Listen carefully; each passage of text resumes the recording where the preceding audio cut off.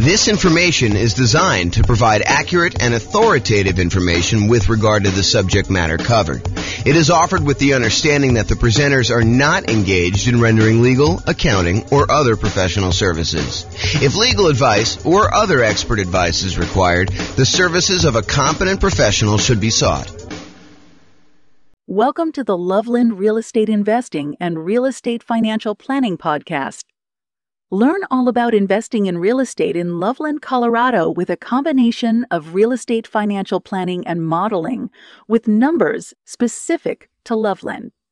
Plus syndicated, more generalized recordings of live and pre-recorded real estate investing classes. Not all of them specific to Loveland. Be sure to stay tuned after the podcast for a message from our sponsors. Well, good morning and welcome, everyone. I am your host, James Orr, and today we have a very short class, but it is an important class. It's the class about what is private mortgage insurance and how to avoid it. We're going to go over basically what the private mortgage insurance or PMI is, and then like all the different ways that we can avoid having to pay it, including putting enough down so that we don't qualify for having to pay PMI. So let's jump right into it. So what is private mortgage insurance or PMI?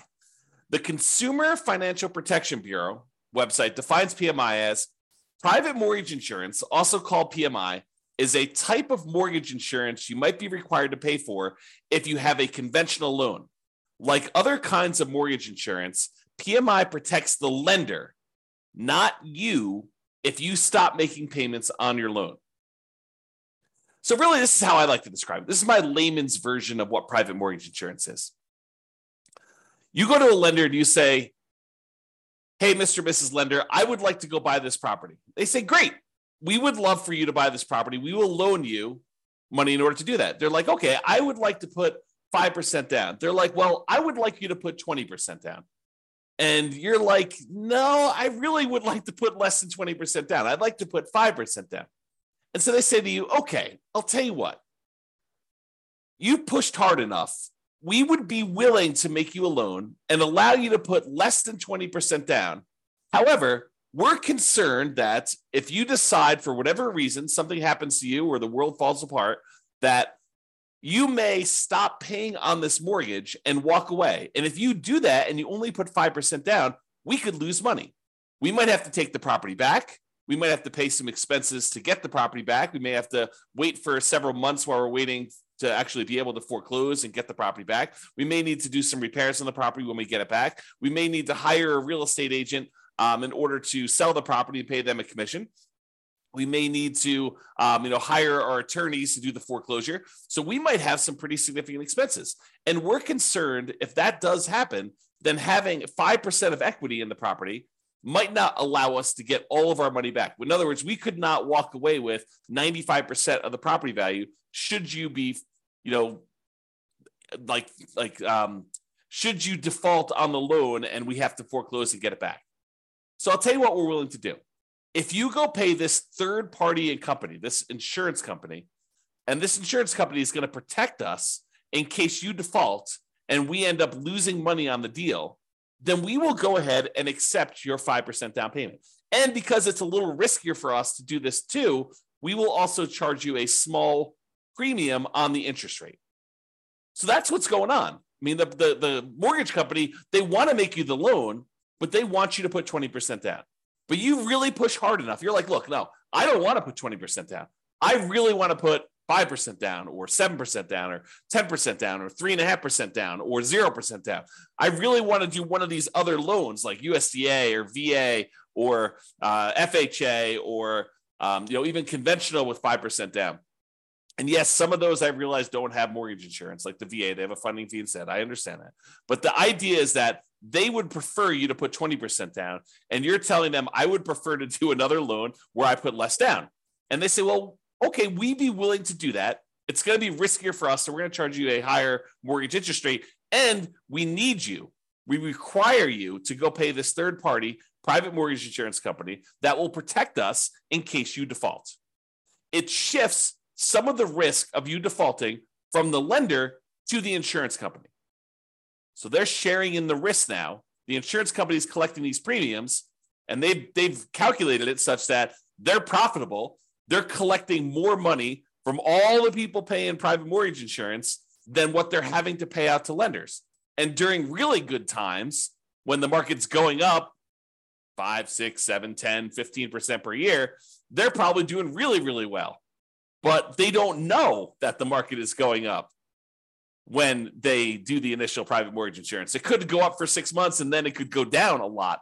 And then they'd be on the hook for a lot of these things. So they have to look at the aggregate of all the different people, all the different markets over time and say, okay, now we think we're going to be profitable by collecting this premium from you and being able to pay out in case you default and they have to pay to the lender to protect the lender. Okay. Now, for FHA loans, PMI is called mortgage insurance premium. Same thing, right? Same idea. It's still protecting the lender.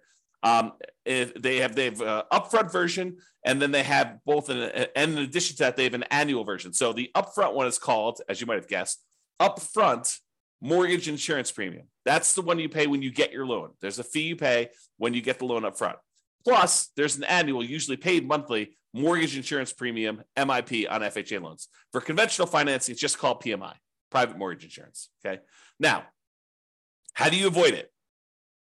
The really simple way is put down 20%. I'm going to go over some other things we can use to avoid it. But remember how we discussed this, right? The lender says, look, I would love to make you a loan, but I would require 20% down. And you're like, no, I would rather not put 20% down. And they're like, okay, you pushed hard enough. I would be willing to give you this loan for less than 20% down, but you will have to get this private mortgage insurance. Well, one way to not have to pay PMI is put 20% down. Okay. Now, there's some other ways to do it, Tim.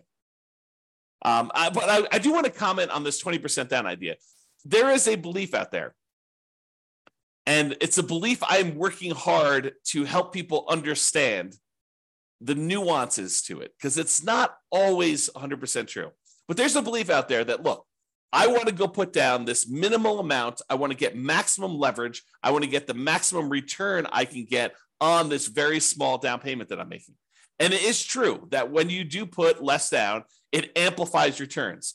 Honestly, it amplifies returns in both directions. If you have negative cash flow, it amplifies that negative cash flow return, which is negative. And if you put less down, it also amplifies any type of things that go against you. Like if property values happen to go down, that gets amplified too. So it's an amplified return, not always a better return. Subtle point, okay? Now, so a lot of investors want to put minimal amount down in order to be able to make these investments. And I think the other reason why is they think to themselves, look, I'm going to put this small amount down and I'm going to be able to buy more properties, have a bigger asset base, get to my financial independence goal faster by having more properties acquired quicker. And what's interesting is that is not always true. And I've done math on this in 300 US cities. And I continue to do classes on this. So if you haven't heard one of those classes where I talk about, is it better to do one thing or another? We do this comparison in some of those classes where we say, look, instead of you going and doing like a nomad strategy where you put 5% down, you buy a property, you live there for at least a year until you save up the next down payment and you've lived there for a year, which is a requirement of the lender. Then you go buy your next property with 5% down, you convert the previous one to a rental, and you repeat this process, and you're able to acquire properties relatively quickly with relatively low amounts of capital invested. Because you're putting 5% down every time you do this. When we compare that strategy to taking the extra time to save up for a full 20% down or 25% down, or heaven forbid, save up 100% and buy a property with no mortgage, completely unleveraged, sometimes it is faster for you to have saved up for 20% down than it was for you to save up for the 5% down. Maybe not faster to buy your first property, but faster to get to financial independence. And it blows people's minds every time I show them the math because it's counterintuitive a lot of times, right? You think to yourself, hey, I'm going really slow in the beginning because I'm taking this extra time in order to buy my first property. But by the time you buy your first property, that property may help you save up for the second one. Whereas when you buy it with 5% down, it may have slightly negative cash flow or very little positive cash flow, or maybe a lot of negative cash flow, depending on your market. Okay. And if by doing that, it actually slows down how quickly you can acquire your next property in a lot of cases. Okay. And it is really hard to be financially independent when your properties are cash flowing $20, $50, $100 a month. You need a lot of those small cash flow properties in order to be financially independent. Whereas if you saved up and you bought a property with 100% down, no mortgage at all, that generates a lot of cash flow because you don't have a mortgage on it, which makes sense. And so in those cases, you don't need that many. And once you buy the first one, the amount of money that is generating helps you buy the second one because the cash flow from it is so great. The speed, the time it takes you to acquire your second free and clear property is much faster than the first one. Yeah, the first one seems like it takes forever. But if you measure the time it takes you to be financially independent, comparing putting like 5% down or 20% down or 25% down to buying properties free and clear, it is not nearly that much longer than you might think it might be. It's probably longer in a lot of cities, but it's not as much longer as you think. It's not like it takes you 3 times as long. In some cases, it's like a year or two. And then you don't have any risk of leverage in that case. You don't have any PMI. You've really optimized your investment in that way. Not optimize your return on investment, but optimize the investment. You're getting like a really big chunk of return on it. Okay, I've kind of diverged there. So when you put 20% down, it may require you to save up for a longer time, which may mean you're buying a more expensive property because property values are probably going up, right? Not necessarily, but a lot of times they are. And it may mean you're getting higher interest rates. If interest rates are on their way up, that could happen. So there are some risks in saving more money to put more down. You know, when you do the 5% down, you're able to acquire properties now. Sometimes you could lock in lower prices and lower interest rates. Now, if interest rates are coming down, it may work the other way. And if property values are correcting, if they're coming down, it may work the other way. But a lot of times we don't know. You know, we could speculate, we could guess, but you know, if you had asked me at the beginning of COVID, if property values were going to go up or down with what seemed like the entire economy shutting down and our limited ability to get out there and show properties and all these restrictions on stuff, if you had asked me if I thought property values were going to go up or down, I probably would have told you down. I would have thought, hey, you know, I don't know for sure, but you know, if we can't show properties, if it's harder to show properties, it might be harder to actually move. Might be harder to, you know, when the economy is completely shutting down and a lot of people are losing their jobs and a lot of people look like they were getting sick and dying. I mean, you could have argued that, you know, end of times, the real estate market's going to crash. What happened? Not that. Hard to predict sometimes. Really hard to predict. Okay. All right. So how to avoid private mortgage insurance? Put 20% down. Really easy. Or if you already had a loan, you could pay down your loan balance so that you are below 20% loan to value. Oh, sorry. So you're below 20% equity, not loan to value. Got to rephrase that. I'll say 80% loan to value. Look at this. Correcting in real time. So pay down your loan balance so that you're below 80% loan to value. Now, with FHA, can you do that?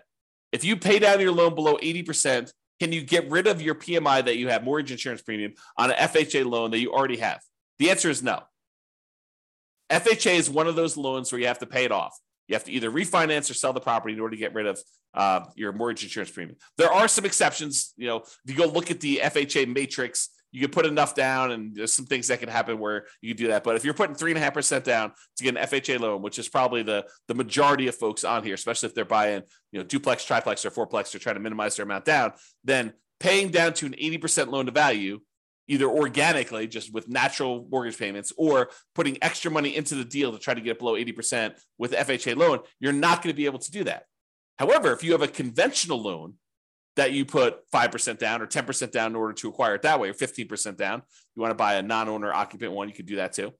And then you're like, hey, look, I made a mistake, or I didn't have the money then, but now I have the money. I want to go below 80% loan to value and get rid of PMI. You can do that.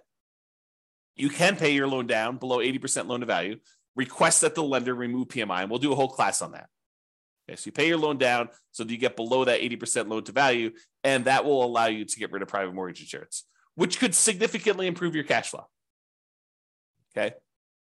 Another way to avoid private mortgage insurance is when you get your loan, you can voluntarily tell the lender, look, I will voluntarily take a higher mortgage interest rate if you give me a credit that you then use in order to pay a one-time upfront mortgage insurance premium, a private mortgage insurance payment, instead of doing it monthly.